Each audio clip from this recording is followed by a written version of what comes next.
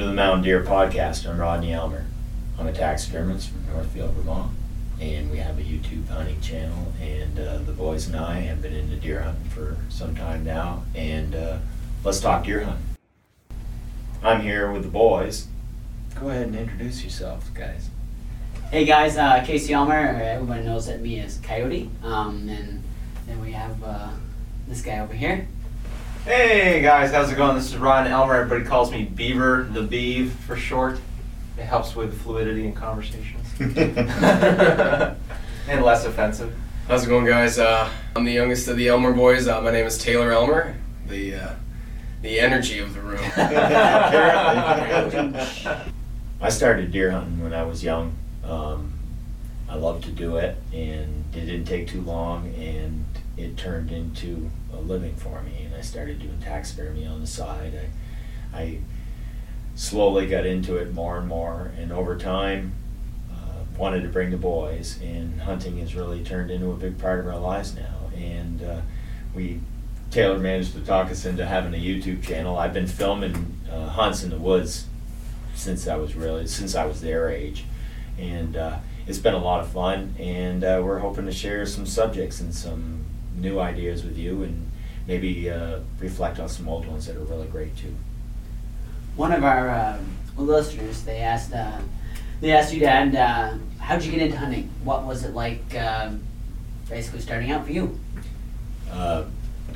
You always wonder who it was or what it was that influenced you when you were young, and for me it was Daniel Boone. My mother's looking for something for me to watch on TV, and the Daniel Boone was always okay viewing for her, and I always loved the fact that Fess Parker always knew the right thing to say, and when he walked around with that rifle in his hands, it was like part of his body. It was an old friend, and he carried that gun, and he knew what to do, when to do, and how to do it all the time, and he always seemed to have the right attitude.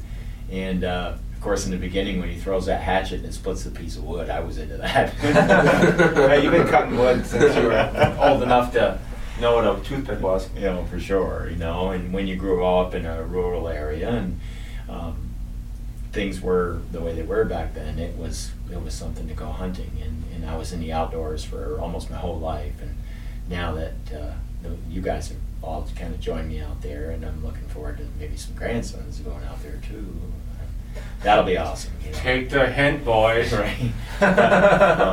We've really enjoyed the success of the YouTube channel, and lots of people have really liked our hunt videos, and it's a great chance to share and explore and learn things about yourself and about nature, and in the end, hopefully more people will care about nature. They'll care about the world, and they'll care a little more about themselves and what they're capable and able to do.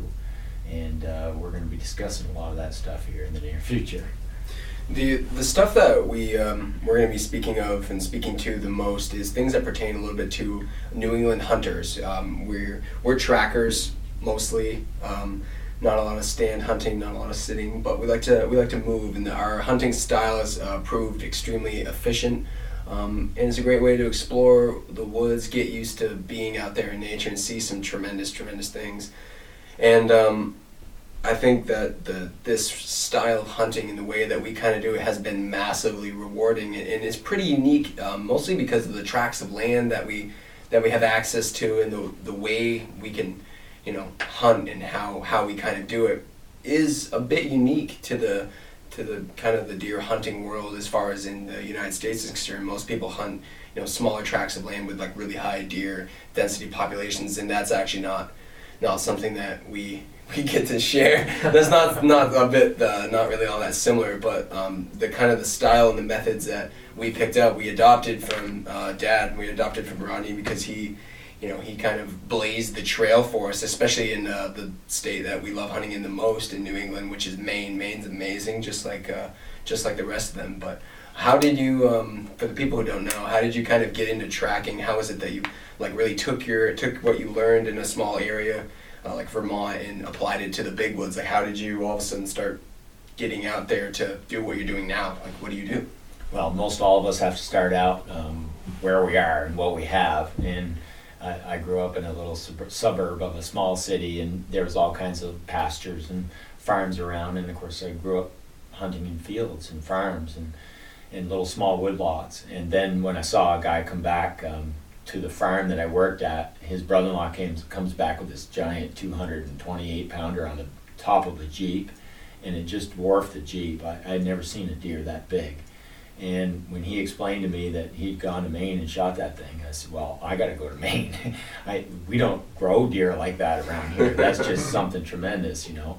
And of course, the farther you are north in the deer's range, the bigger the deer have to be in order to survive. So there were some really big-bodied deer, and I was just so impressed with the horns and the age and the size of that deer that I said, boy, I got to check that out. And then when I saw other people doing the same thing, I said, that's it, we just got to do something about it. So my brother-in-law, him and I, Donnell, we got together and we brought a couple other friends of ours, and we said, let's just go to Maine and go deer hunting. I managed to talk him into it, and we went up. Originally, my best friend as I was growing up, Tim Busby, him and I went to Maine, and we had a great time. And my first trip to Maine, boy, I shot a 205 pounder, and the rack was nice and big 7-pointer, and I was just so pleased with that, and it went so well. And when I came back with that thing, even the boys were like, oh my God. So I managed to talk everybody into, let's just get the camper, let's just go up, we'll stay on the Golden Road, we'll go hunting, and let's just go for it. So we made sure our vacations all lined up, and we took off for Maine and went up and started in, and that was 24 years ago or more now, and still doing it and still loving it. What started out as just a week of hunting is now turned into over a month. Well over a month. Yeah, and we spend the better part of a month in Maine, and we try and hunt Vermont, New Hampshire also, but it just, one thing evolves into another, same as everything else, and it's been awesome. I know for me, when you're talking about when you first saw that giant deer on the Jeep, I remember you coming home with the old red Mountain Deer pickup and seeing Zigzag, that buck.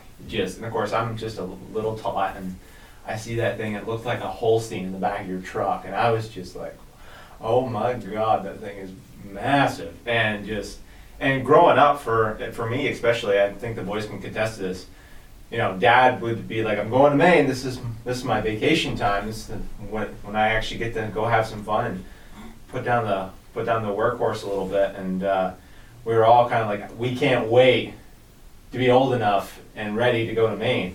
And I remember I was like, when can we go? And you're like, when you're ready, because this isn't like going out back behind the house. This is the big woods where you got to know what you're doing. You got to be confident, and because if this is serious, this is the big leagues. If you go out there and get hurt, you're out there, and you have to be confident in your abilities and know that if you do end up having to spend the night, you can still get out of the woods. And of course, when you're a kid, that's hard to accept. Right. Not being told you're not quite ready yet. Yeah. But that was a very similar experience for me. That really got me into it. That's for sure. I tried to bring. It was a rite of passage to go to a new land and a big adventure, and to go somewhere else and into the unknown. And that part of it was really attractive, and I tried to, if anything, enhance that a little bit with the boys. I would say, okay, this year's your year, and Ryan gets to go first, and then later on, Casey gets to go, and then finally Taylor, after staying home and.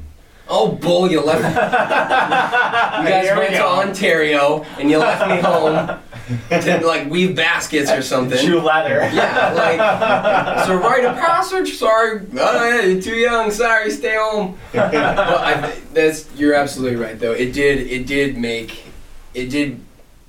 It was legendary. Hunting has always been significant in our family. It's part of our culture, part of how we live our day-to-day lives. It's the deer, they put food on our table, and because you're a taxidermist, and because it puts money in the bank and it pays the bills and things like that. So we were so intertwined with it. But then to go and get directly involved with that process was a horrendous deal.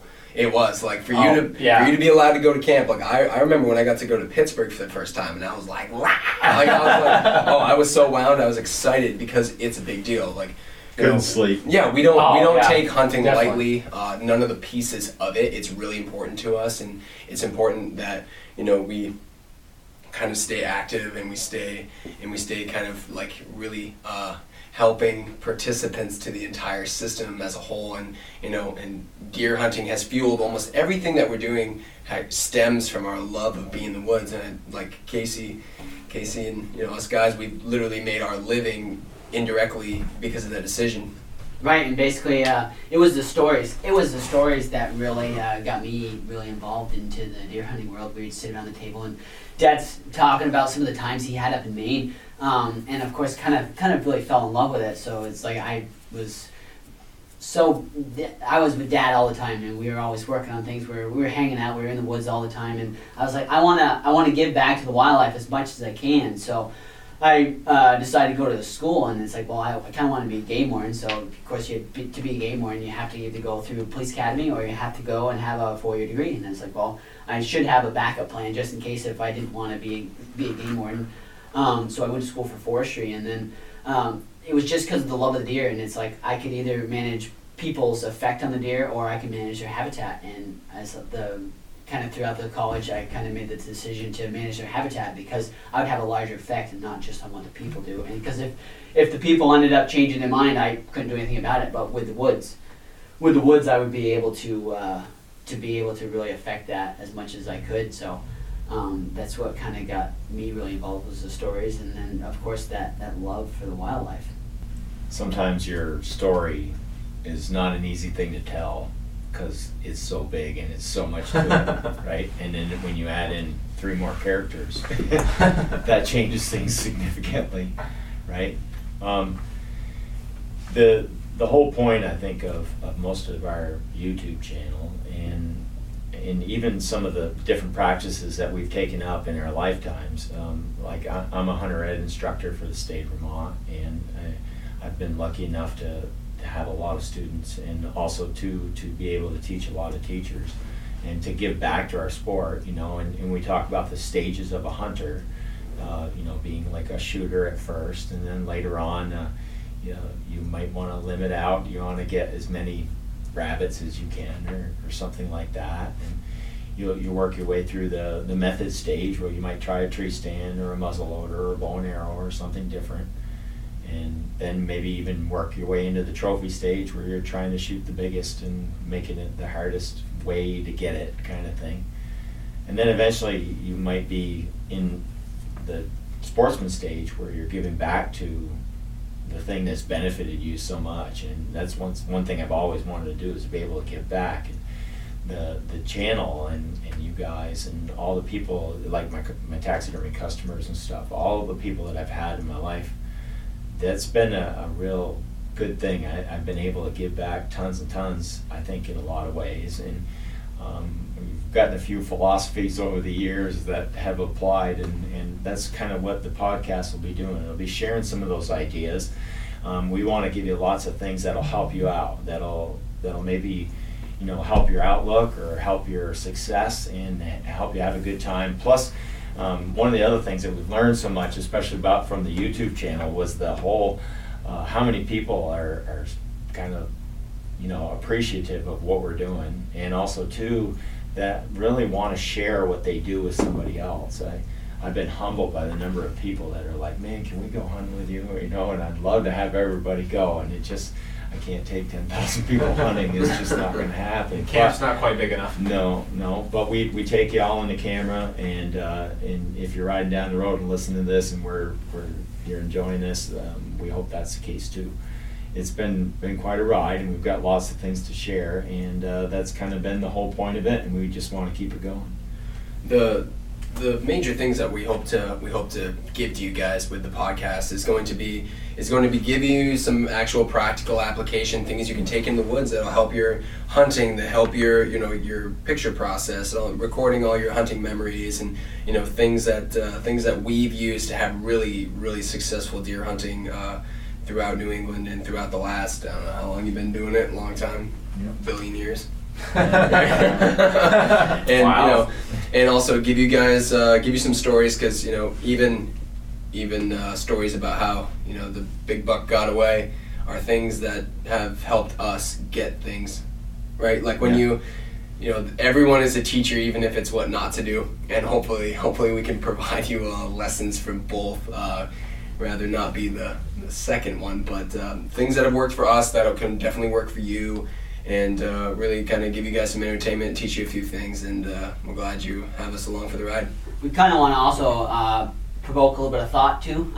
We're deep into philosophy, a lot of things, and having a little bit of that as well. Some things that would get you to think about. Just because that way we can better ourselves and we can better everyone else. Because if we benefit, but if everyone else benefits, that's kind of what where we're kind of going right now. We don't want to just use this resource up. We want to conserve the resource, and we want to make sure that everybody is playing a part in that and doing the best you can and being the best self you can be. Because when somebody that doesn't hunt sees a hunter, we want them to smile at that hunter, but not necessarily frown or throw bricks or whatever at that person. And giving a little bit of that, I think, would be really important as well. We want to share some how-tos. We want to share some stories with you. We definitely want to talk about some of the more, tougher subjects that you run into when it comes to hunting. Anti-hunters, right? That's going to be one. We're also going to try and share a lot of just thoughts about what it takes to get it done, especially in big woods where there isn't many deer. We want to talk about other hunters. We want to talk about the woods itself. We're going to get into some of the deer's habits. We want to talk especially how tracking and its benefits and all the different nuances that go with tracking, because there's a lot, like tracking a deer through a forest, there's a lot of investigation that's going on, and there's tons and tons of things that it's taken me a lifetime, and tons of people who have spent a lot of time sharing little things with me, and they've been so beneficial. It's taken me a whole lifetime to get to a point where I can really walk right up and take a look at things and like be able to tear it apart and then make a pretty good outline about what's going on and then let you know about it. We didn't invent tracking. Tracking's been around for a long time, and there's a lot of excellent trackers. And I think New England is probably one of the best deer hunter growing places in the whole U.S. For sure. Because New England deer hunters, it's really hard. Getting a deer is a tough place. This is a really tough place to even find a deer, much less to be able to get them. And the deer are really on it. Our deer are smart. Oh, they're on it. They're quick and they're all over the place. And to be able to handle and find a big buck in a million acres of nothing, and to be able to do it and do it well and do it consistently is possible. And there's lots of things that can be shared here. And I had no idea what it would do to my life in the long run. One thing I noticed too, just between doing all the shows with the taxidermy booth and up in Burlington and then in New Hampshire and all over Vermont, is that when you hear all the stories, and it really showed me how much people measure their success when it comes to hunting, and what makes them think they're successful, whether it's to shoot a big buck. And I've noticed a lot of people feel that in order to be successful, you have to get something. You have to tag out, or even with fishing, you have to catch that big one. And one thing I'm hoping that through this podcast and through our stories, and we can kind of stir some thought that you don't have to actually get the deer to be successful. And it's really important, if you're going to make not necessarily a career like we have out of deer hunting and the wildlife, but if you're really going to make it an enjoyable pastime and a hobby in a lot of ways for you, it's really important to make sure that you measure success in multiple ways. That way it keeps the joy in it, and it also helps inspire confidence to do better. Basically giving you, coming up with more than one way to win. Well, on top of learning so much about yourself, like your own personal growth of what comes about because of this is so valuable, and the experiences are so varied, and the unpredictability of what's going on and being able to be adjustable and to work that into it on top of all those things, getting a big one, right? That's the bottom of it. Oh, That's- yeah, I definitely. still want a big deer. Don't get me wrong, getting a big deer is that's a nice icing on the cake. That's for sure. I never met a bad deer, but No, definitely not. yeah. So, guys, without further ado, let's get into some topics. Let's cover some ground. Let's get you moving, and let's get you out into the woods.